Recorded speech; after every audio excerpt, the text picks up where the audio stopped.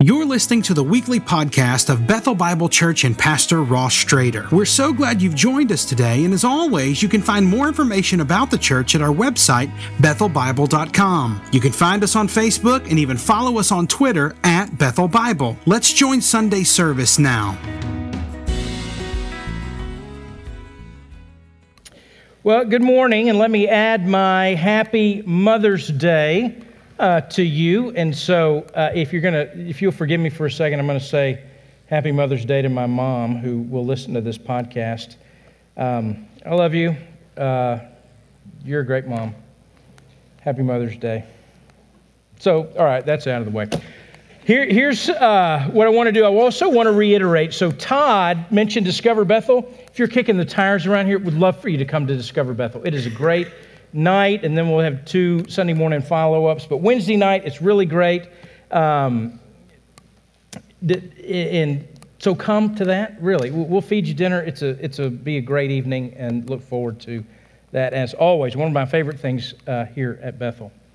I need to, before we get into the sermon this morning, I need to make an announcement, let you guys know something. I want to take a moment, and we're going to pray for Dave and Mary Smith and their family. Dave, you know Dave because he plays in the band. He's the guy who plays the mandolin sometimes. He is a fantastic guitar player. We're so blessed to have the Smiths a part of the body here at Bethel. But their son, Will, 23 years old, passed away this weekend.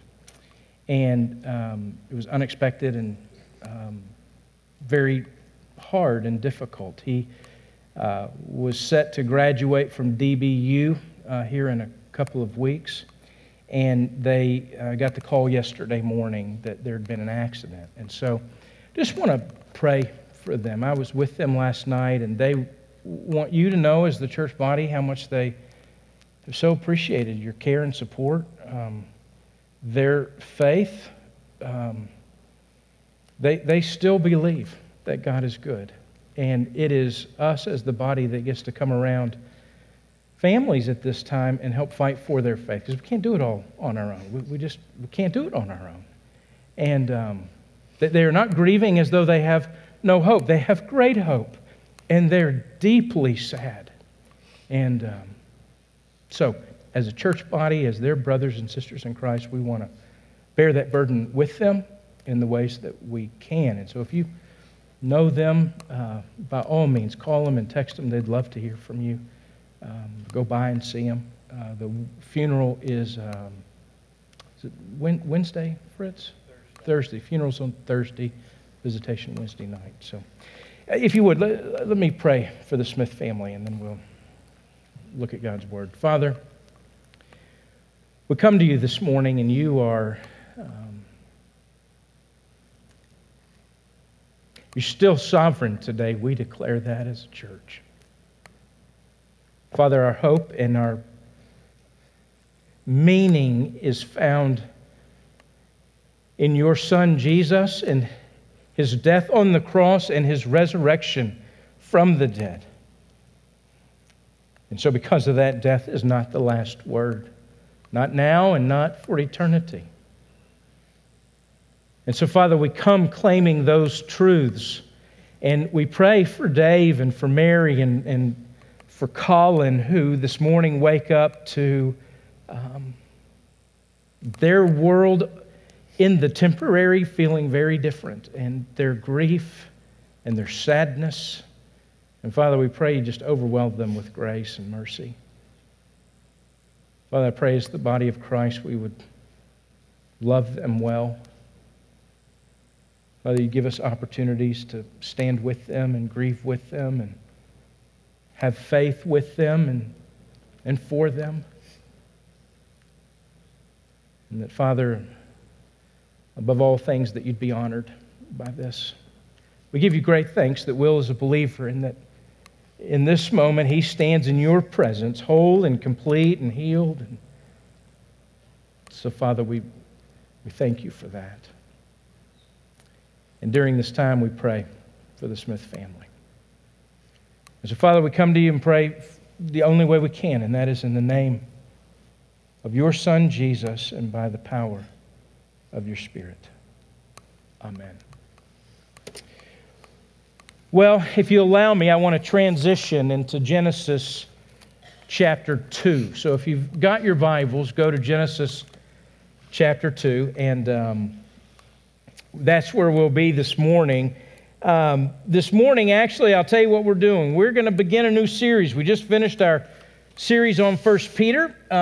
It is our typical practice that we find a book of the Bible. We walk through the book from beginning to end, verse by verse. But we're going to take a couple of weeks and do something we don't normally do, and that is we're going to teach about a topic, and the topic is marriage and parenting, specifically with the view of what does it look like when marriage and parenting is saturated with the gospel of grace and not the law.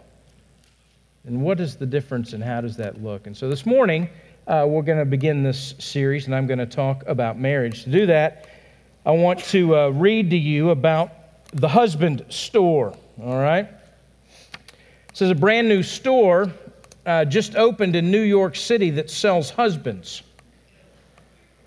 So when women go to choose a husband, they have to follow the instructions at the entrance. All right, here's the instructions. You may visit the store only once.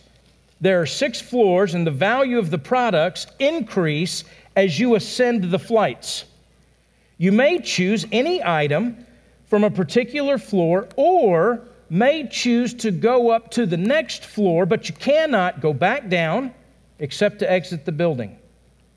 So, a woman goes to the husband's store to find a husband. On the first floor, the door reads, Floor 1, these men have jobs. The second floor sign reads, Floor 2, these men have jobs and love kids. The third floor sign reads, Floor 3, these men have jobs, love kids, and are extremely good looking. Wow, she thinks, but she feels compelled to keep going. She goes to the 4th floor, and the sign reads, Floor 4, these men have jobs, love kids, are drop-dead good looking, and help with housework. Oh, mercy me, she explains. I can hardly stand it. Still, she goes on to the 5th floor, and the sign reads there, Floor 5, these men have jobs, love kids, are drop-dead gorgeous, help with housework, and have a strong romantic streak. She's so tempted to stay, but she goes on to the 6th floor. Floor 6. It says, you are visitor 31,456,012 to this floor. There are no men on this floor. The floor exists solely as proof that women are impossible to please. Thank you for shopping at the husband's store.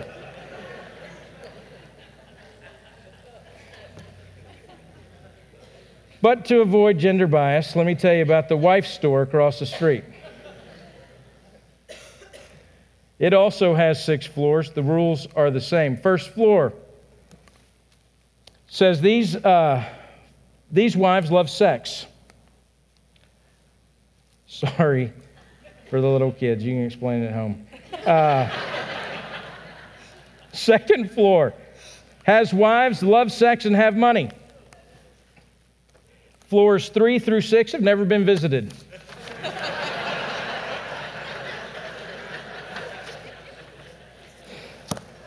All right, so from that, I want to go to Genesis chapter 2. I want to talk about marriage this morning, and as we do it, I want to consider 3 things. And the first of those is, what is the design of God's marriage? How has God designed marriage? The second thing I want to talk about is, what about disappointment in marriage?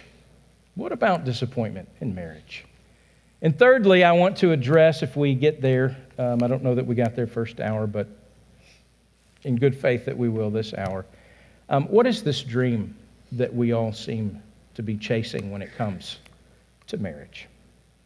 So I'm going to begin in Genesis chapter 2. I'm going to begin with verse 18, and here's how God's word records it. Genesis chapter 2, verse 18, Then the Lord God said, It is not good that man should be alone. I will make him a helper fit for him. Literally, what the text is saying is that he is not good. Everything's been declared good, but when it comes to man in his state of being alone, the text says he is not good. The word alone means by himself, or it means only a portion or only a part of him. He's half of who he's supposed to be, is what the text is saying. See, the problem that we are given here, the first problem that we come to in the Bible, Genesis 2:18, is that we find a man, but he's only half the man. He's only half the image that God created him to be. And he's going to be frustrated to do what he was designed to do, namely to work and keep creation, to have dominion, to be fruitful and multiply. You see, full life we find here in Genesis chapter 2, full life is found in community. The life we were designed for is not found all by ourselves. It's found in community with others. And ground zero for that we find in Genesis chapter 2 is marriage. The great thing is when you get to the New Testament is able to talk about singleness in a way that is given a prize. In a culture, in the ancient Near East culture, where singleness is looked at not as a virtue by any means, but something to be avoided, the New Testament reclaims that and says, no, it can be fulfilled. What you were designed for can be fulfilled. It can be fulfilled in covenant with the church, with the body of Christ, with the community of Christ.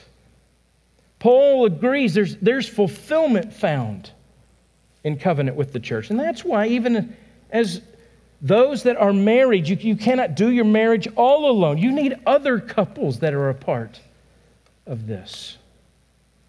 See, Adam was only half of what he was created to be. He had his work, but he didn't have anyone else. You notice that from this text, it's God's idea. It says, I will make. Marriage is God's idea. So he established it, and therefore it is under his authority. He designed it, and therefore it has a purpose that he intends for its design.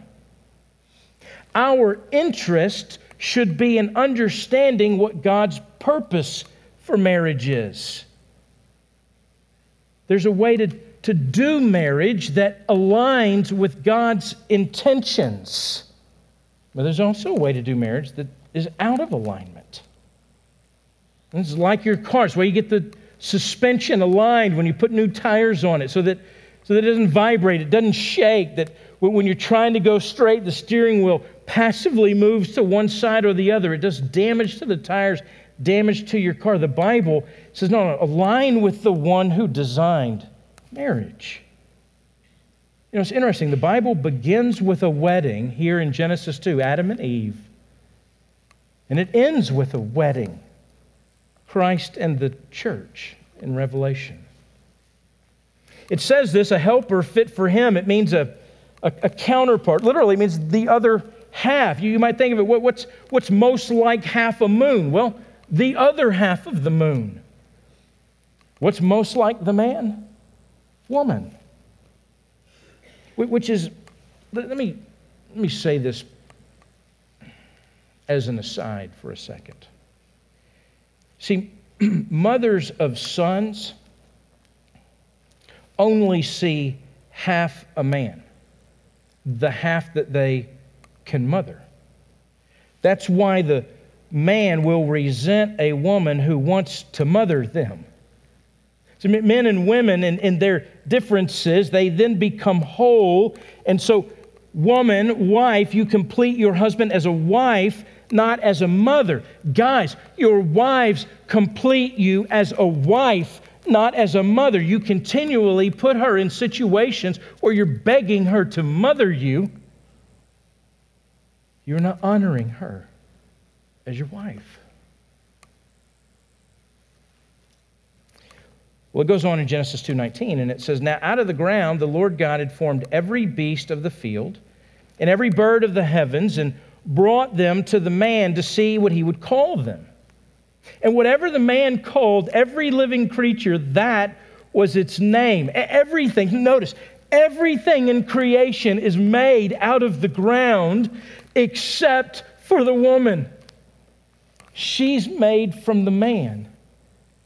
In verse 19 here, what we see is that, so Adam, dominion, authority, responsibility, those things are given to him. He is exercising it. He is the CEO of creation.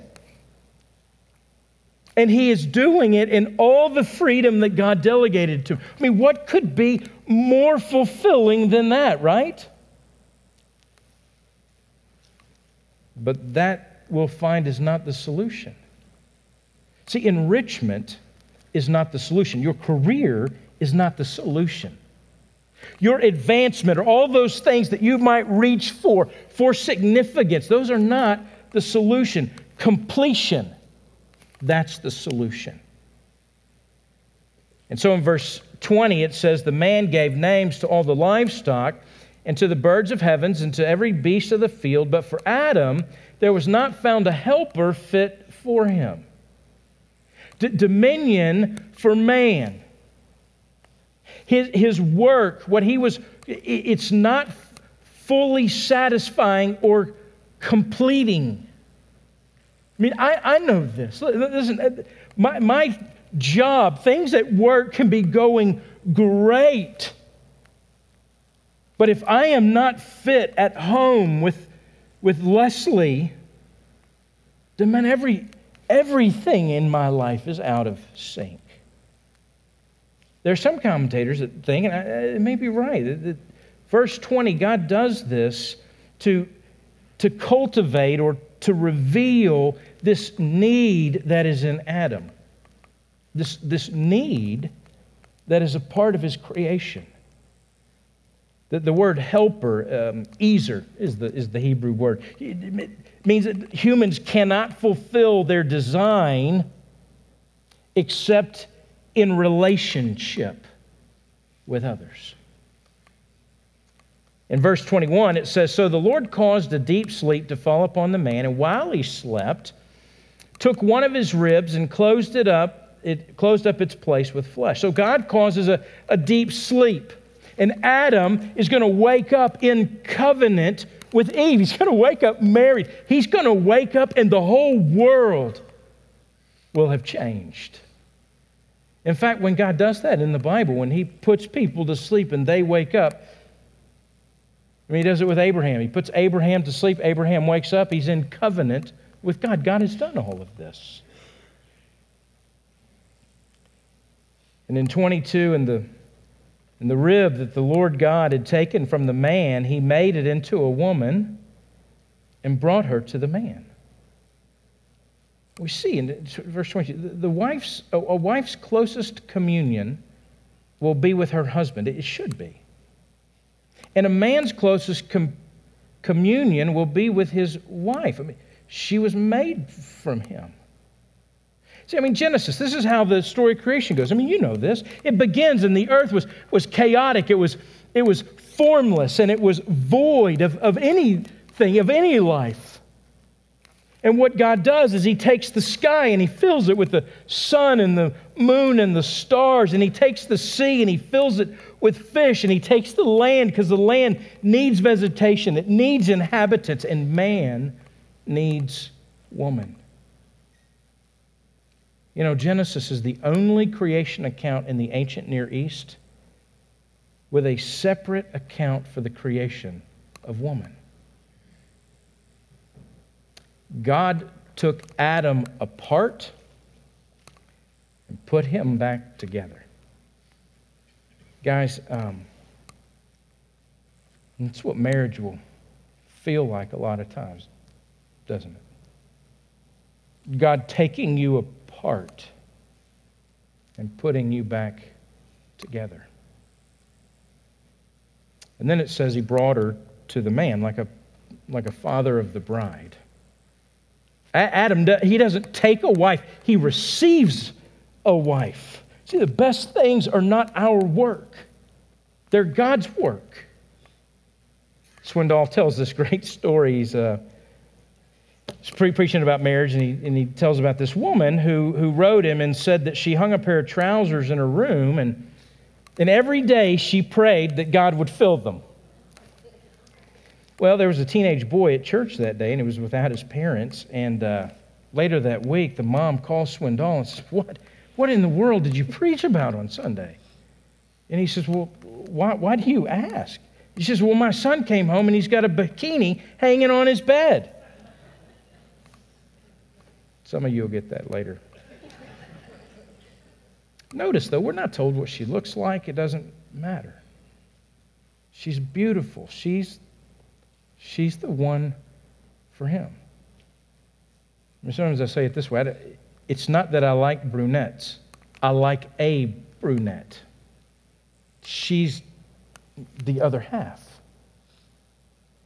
You know, some have speculated, I don't know if this is true. It sounds plausible to me, though, but God takes the rib from Adam, He creates Eve, and they say, you know, God explained the universe to Adam. And before He woke Adam up, He took some time to explain man to Eve. So, Eve, before we wake him up, let me tell you a few things about this man. In Genesis 2:23, then the man said, "This at last is bone of my bones and flesh of my flesh. She shall be called woman because she was taken out of man." Notice it's the reaction. It's the first word spoken by man. It's almost, it sounds as though Adam, that it's a reunion. It's kind of like, oh, there you are. There you are. I want you to take note of this. There's nothing in this account about children. The wife is valued alone. The marriage is grounded in covenant, not for the kids. So let me say it this way. If you're in an arrangement this morning, and you say things like, or have thought things like, we're staying together for the kids, it's time for some help. Talk to a pastor or counselor, or take a moment and be open to your small group. There's so much more that God's designed for marriage than staying together for the kids. It's why in 1 Peter 3:7 that Fritz preached during our series in Peter. Peter says, you know, live with your wife in an understanding way. Make a study of your wife.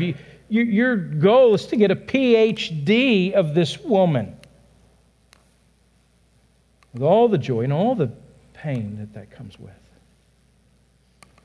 Well, in verse 24, it says, "Therefore a man shall leave his father and his mother and hold fast to his wife, and they shall become one flesh." The result is that, listen, so first leave, which means there's a change in priorities. There's a shift of obligations. You're no longer a consumer of your parents, no longer mothered, no longer fathered. Now you are united.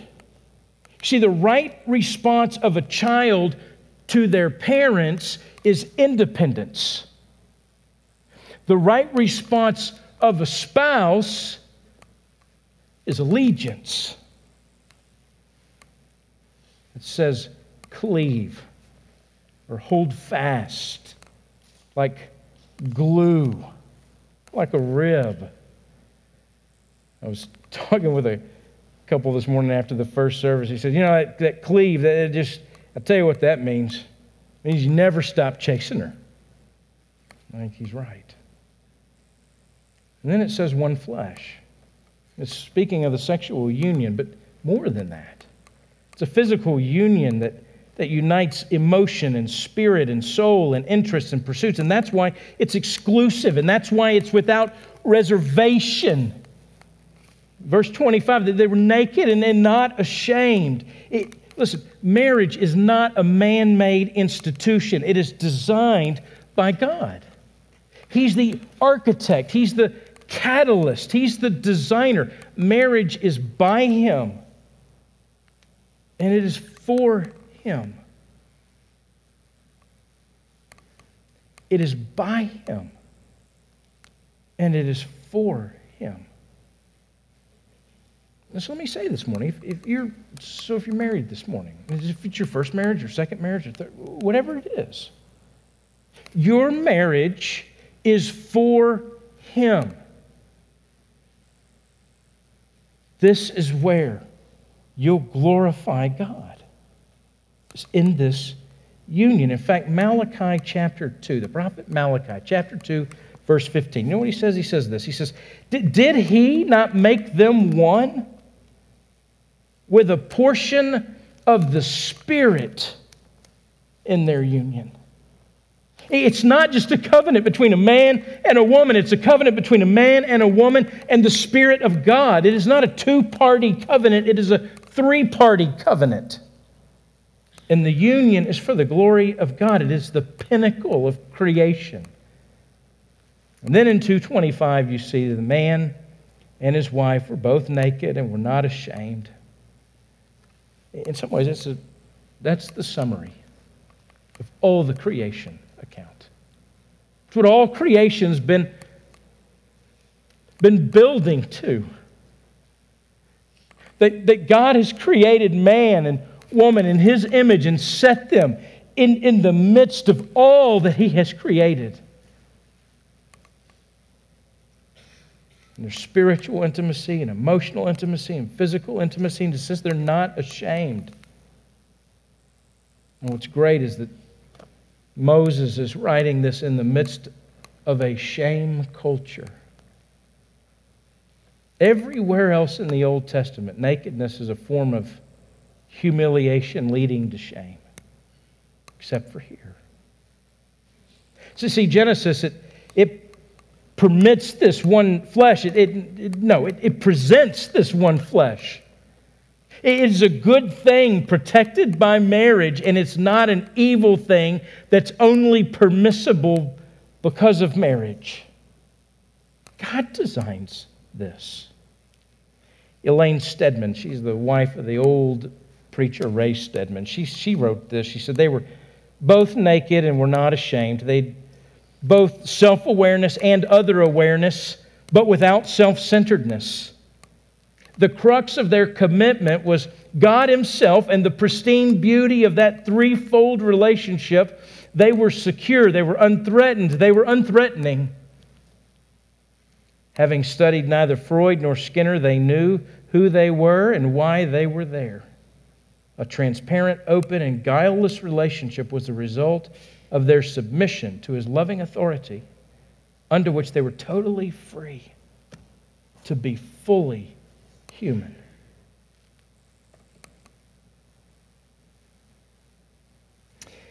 I'll tell you something I learned.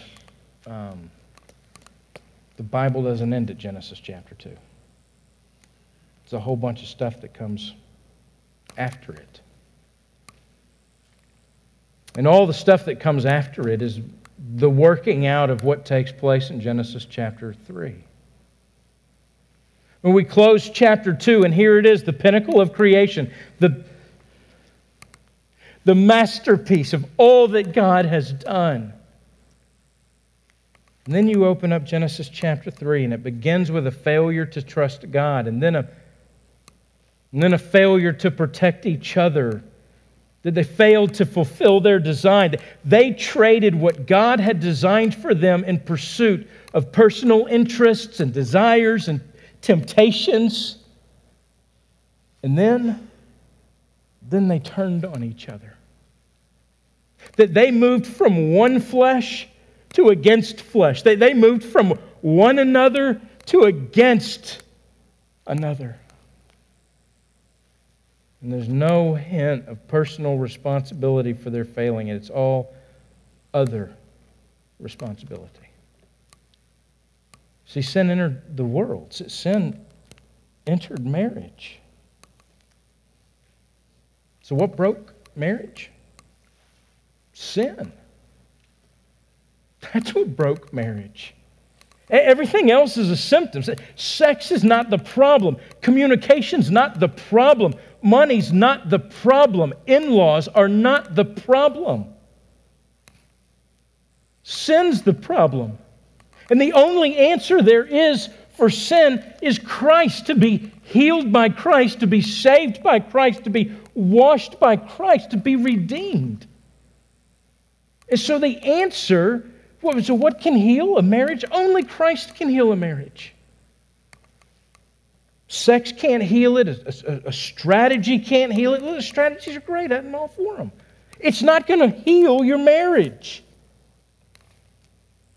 Education can't heal it. Only Christ can heal your marriage. And that's the point Paul makes. In Ephesians chapter 5, Paul gives us what, in the New Testament, is the longest exposition of marriage. In chapter 5, verse 22 through 33, Paul takes up marriage. After all that Jesus has done, he now turns to the husband and to the wife. So you've been saved. You've been redeemed. You've been loved by God. You've been healed. You stand before God washed and pure. And that, because of that, Paul is going to appeal back to the design of marriage. It's the reversal of self-pursuit. It's the pursuit of another. It's the pursuit of the one you're married to. It's the pursuit of your brothers and sisters in Christ. In our pursuit of one another, we find in the New Testament, is really a way we pursue God. Giving yourself to one another, sacrificing yourself for one another. One has said that a woman is called to live in a voluntary, submissive, supportive way towards her husband. And yet the man is called to die in a sacrificially loving way for his wife. Chip Ingram gives this definition of love. I think it's great. He says this: love is choosing to give another what they need the most when they deserve it the least, at great personal cost to me.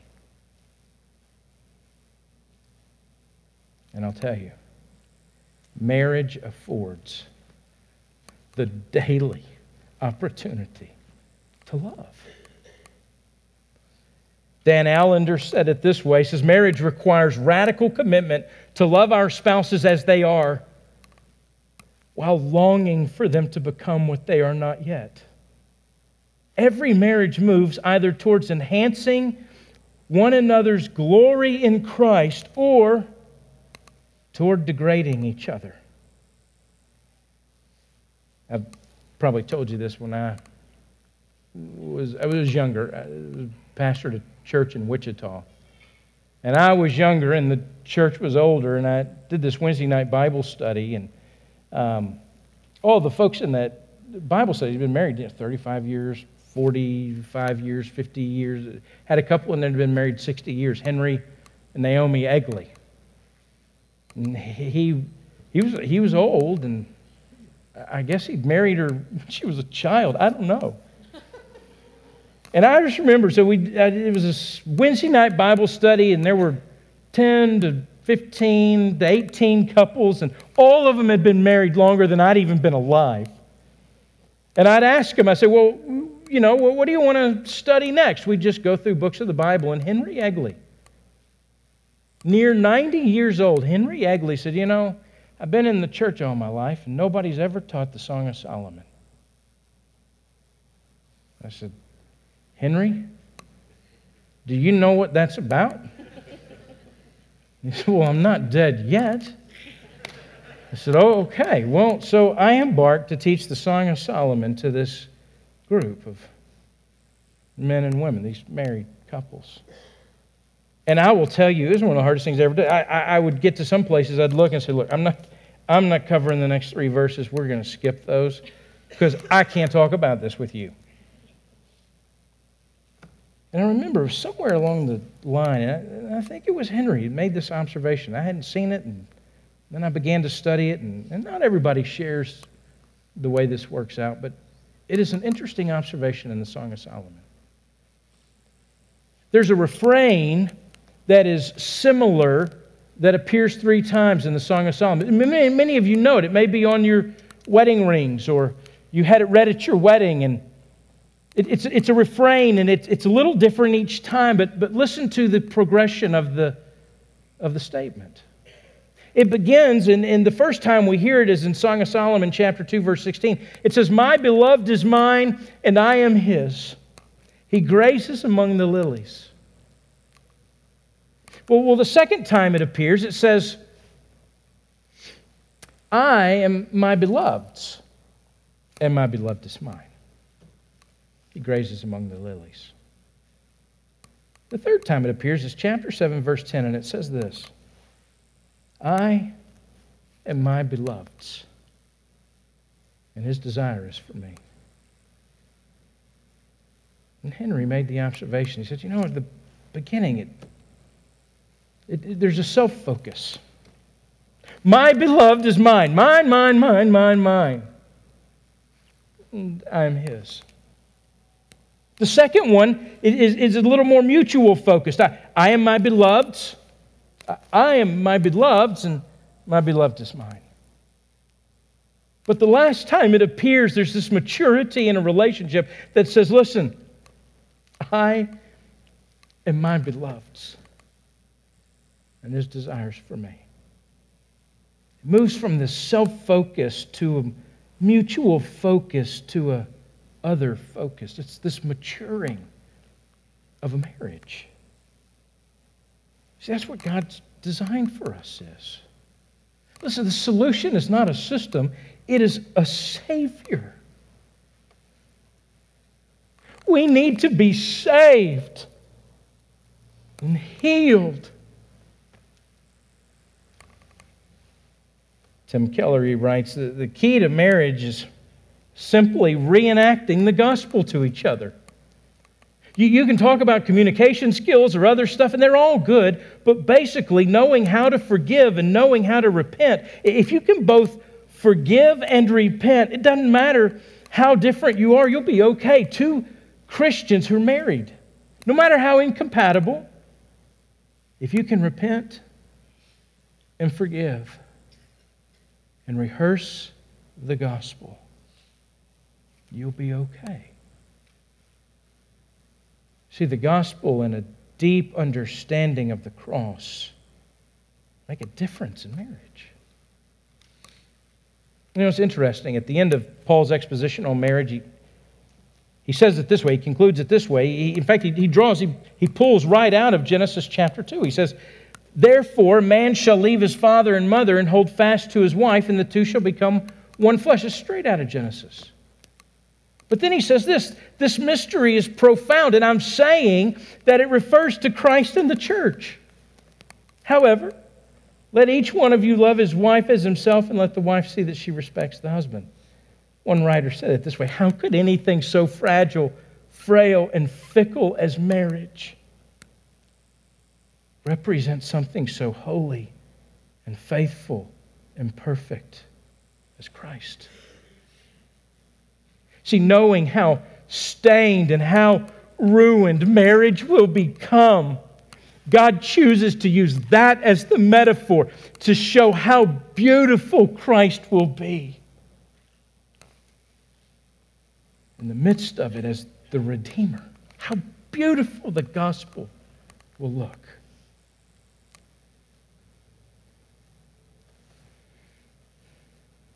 That brings me to my second point. What about when marriage is disappointing? What about when marriage is disappointing? See, I think most people approach marriage, well, one of the reasons is that most people approach marriage by default. The marriage by accident rather than marriage on purpose. So some of the ways that we do that is that we come into marriage and we have a personal history or a family history. Maybe you grew up and you saw a great marriage and you said, you know what, I want my marriage to be just like that. Maybe you grew up around a terrible marriage. And you said, you know, it's never going to be like that.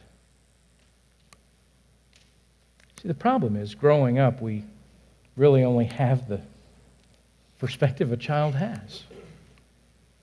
So on this side, we don't know the tears and the sweat and the scars and the heartache behind what looks like such a beautiful marriage. What is a beautiful marriage? And on this side, we're unable to see the absolute selfishness that destroyed it. You know, another one is the unrealistic expectations that are unmet. The unrealistic expectations that are unmet. My spouse will meet all my needs.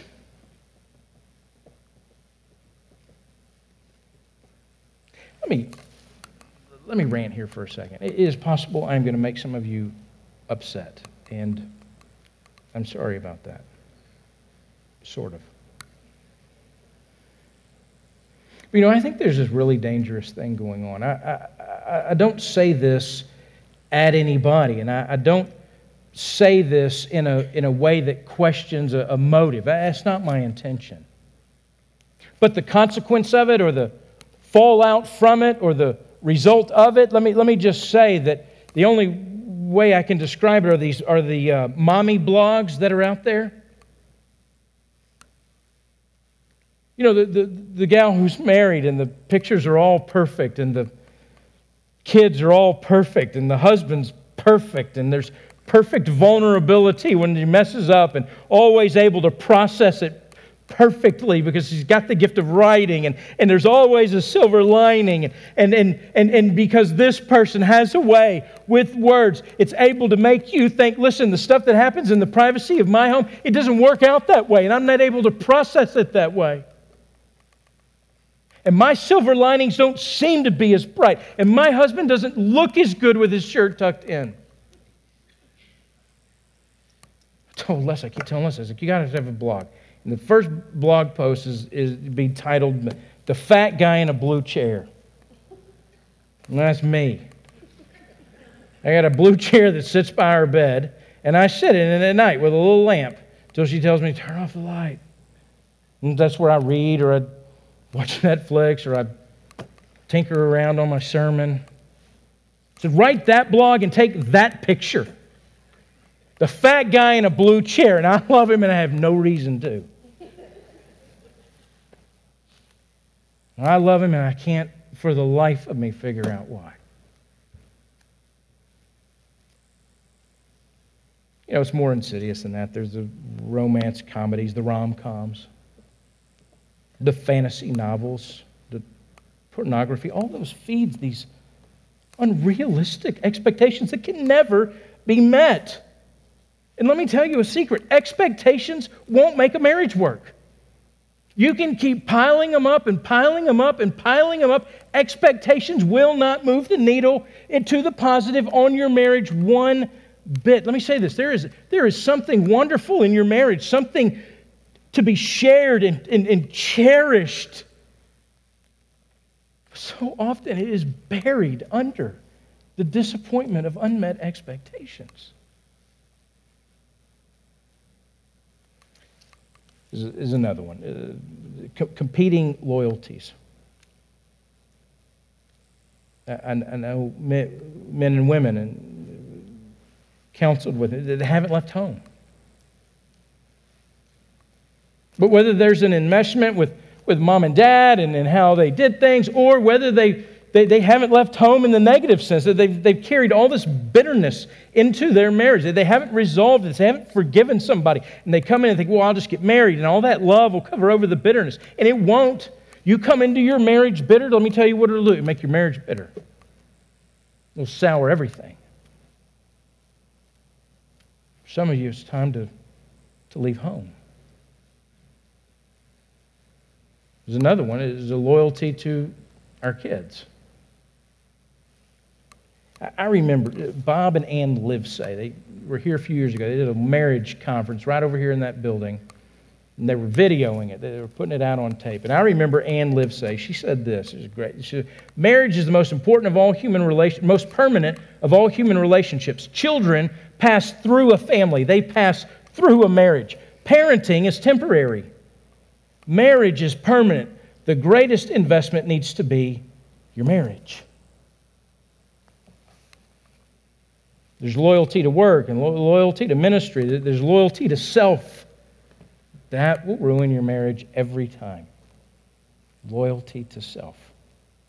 That is the fast train to disappointment. And there's one last one. I'd call it having a marriage saturated in law rather than saturated in grace. Here's what I mean. So we seek to change through demands. We seek change in our partner through demands, or we seek change in our spouse through guilt. We seek change for ourselves, for our benefit. Let me tell you something. The law demands what it can never produce. The law demands what it can never produce. If there is any place that I am qualified to talk, if I have any qualification, I'll tell you it's right here.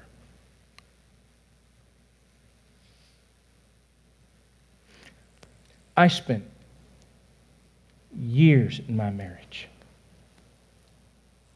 demanding my expectations be met or how I think it ought to look. I almost ruined my marriage. It was year 7. I remember we were in Richardson, Texas, and Leslie and I were sitting at an Atlanta bread company. And I told her, I said, look, it's my last year in seminary. I said, look, you got to change here. Well, we're not going to be able to do this much longer. Something's got to change, and by something, I meant her. I said, we need to find you a counselor. So we did, and I went. And I'll tell you, tell you how our first counseling session started off. I sat there. We sat there with this guy. And I proceeded to tell him before we got through all the niceties to say to him, hey, listen, I just want to tell you. I began to give him my resume. I've got a master's degree in marriage and family therapy. I've been in private practice. I'm about to graduate from Dallas Theological Seminary. And I just want you to know I'm here to help you with her in any way I can. I really said that.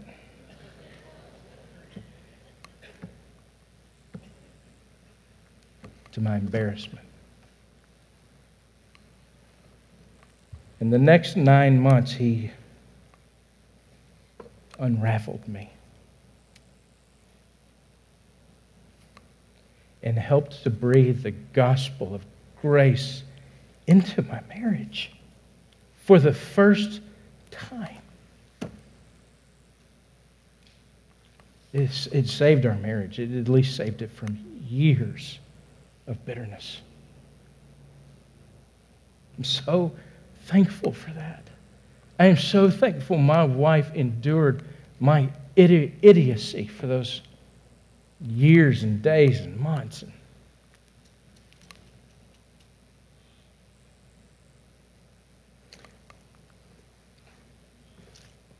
I'm out of time. Let me say it this way. Let me speak to a different group here for a second.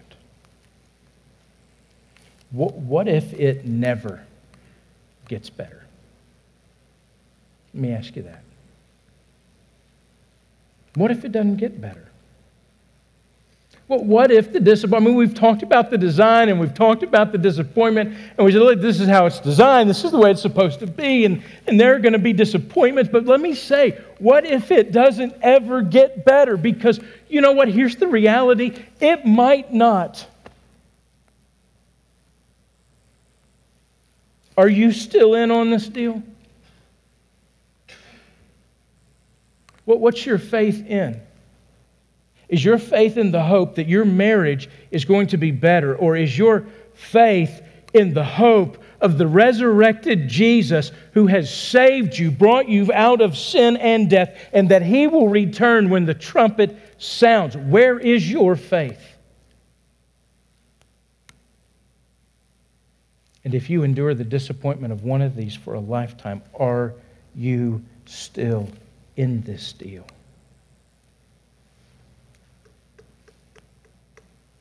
What is your faith grounded in?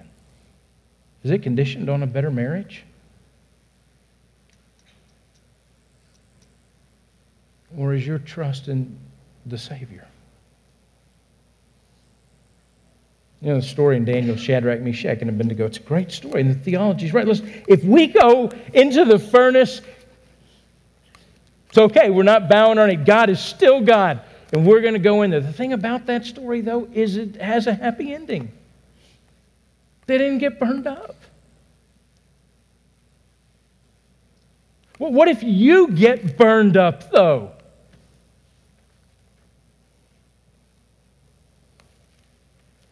No, I don't have time, but there's Leah, Jacob's older wife. It's not the one he wanted to marry.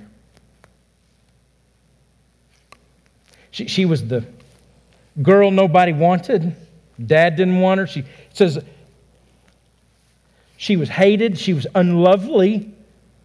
Her sister, she was the looker. Her sister was the trophy wife. She wasn't. And I'll tell you, I don't know if it ever got... She spent a lifetime living unloved.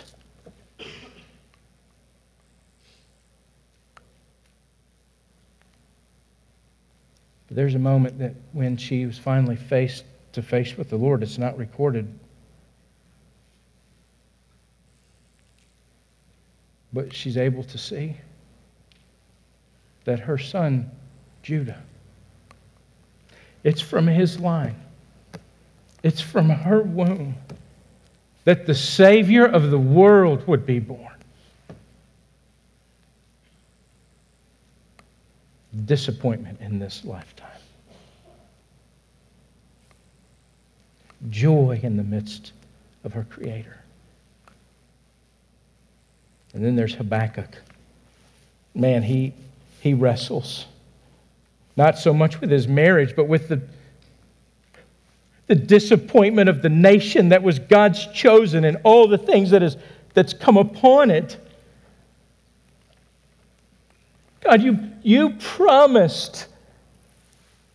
He said, I know I did, and I am faithful, and I keep my promises. And Habakkuk, what I do for my sovereign purposes in my sovereign time. Habakkuk finds himself so overwhelmed at the end of it. At the end of Habakkuk, he bows in worship and says, though the fig tree should not blossom, nor fruit be on the vines, the produce of the olive fail, and the fields yield no food, the flock be cut off from the fold, and there be no herd in the stalls, yet I will rejoice in the Lord. I will take joy in the God of my salvation. God the Lord is my strength. And He makes my feet like the deer's, and He makes me tread on high places. And if it never gets better, I trust Him. You can. Oh, I pray that it does. I pray disappointment is a season. But if it lasts longer than a season, will you still trust Him? I pray that you will.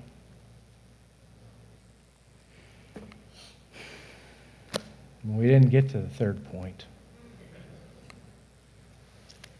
I'll close with this. It's a little section from C.S. Lewis's Problem of Pain. It's how it ends. He's speaking about the deepest desires that we have. Those things we just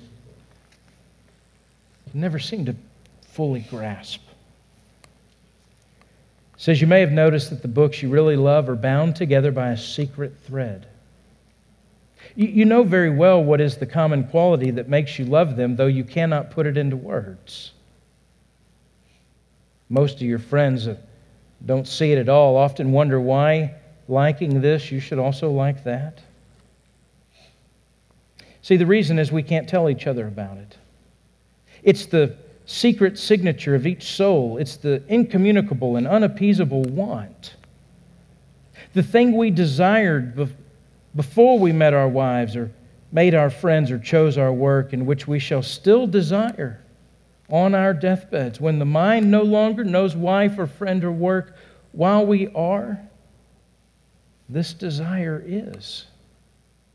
If we lose it, we lose all. He goes on to say that the desire can't be satisfied fully here. It's part of the design, but can only be met in the designer. It says, in that day, God will look to every soul. He will look to every soul like its first love, because He is its first love. What you have been longing for, you will know. Your place in heaven will seem to be made just for you and you alone, because you were made for it. You were made for it stitch by stitch, as a glove is made for the hand. All your life, an unattainable ecstasy has hovered just beyond the grasp of your consciousness. But the day's coming when you will wake to find beyond all hope that you have attained it. The great longing you have is not fully going to be satisfied in the one that you marry, not the first wedding. You'll be satisfied in the great wedding, when you are presented as part of the bride to the bridegroom, fit for eternity in union with Him. So if you would you bow with me in prayer? Father, we thank you for the morning that we've had. We thank you for the word that you have preserved. I pray it would encourage us, and where we need it so badly, I pray it would convict us in ways so intimately and graciously. And Father, I pray in all this you would kindle in us afresh our desire for you. Father, draw us to your Son Christ, as we hope for, as we long for, as we in faith await His return and our eternity face to face with you. Father, I pray for the marriages in this room. I pray you'd grant them hope. Pray that you would grant them grace, forgiveness and repentance, a rehearsal of the gospel over and over, beginning today. Father, we ask this the only way we can, and that's in the name of your Son, Jesus, and by the power of your Spirit. Amen. Thanks again for listening to the podcast today. We hope that you were blessed and encouraged. And if you have any questions or comments, we want you to let us know. Simply send your thoughts to questions@bethelbible.com. Thanks for spending time with us, and be sure to join us next week on the Bethel Bible Podcast.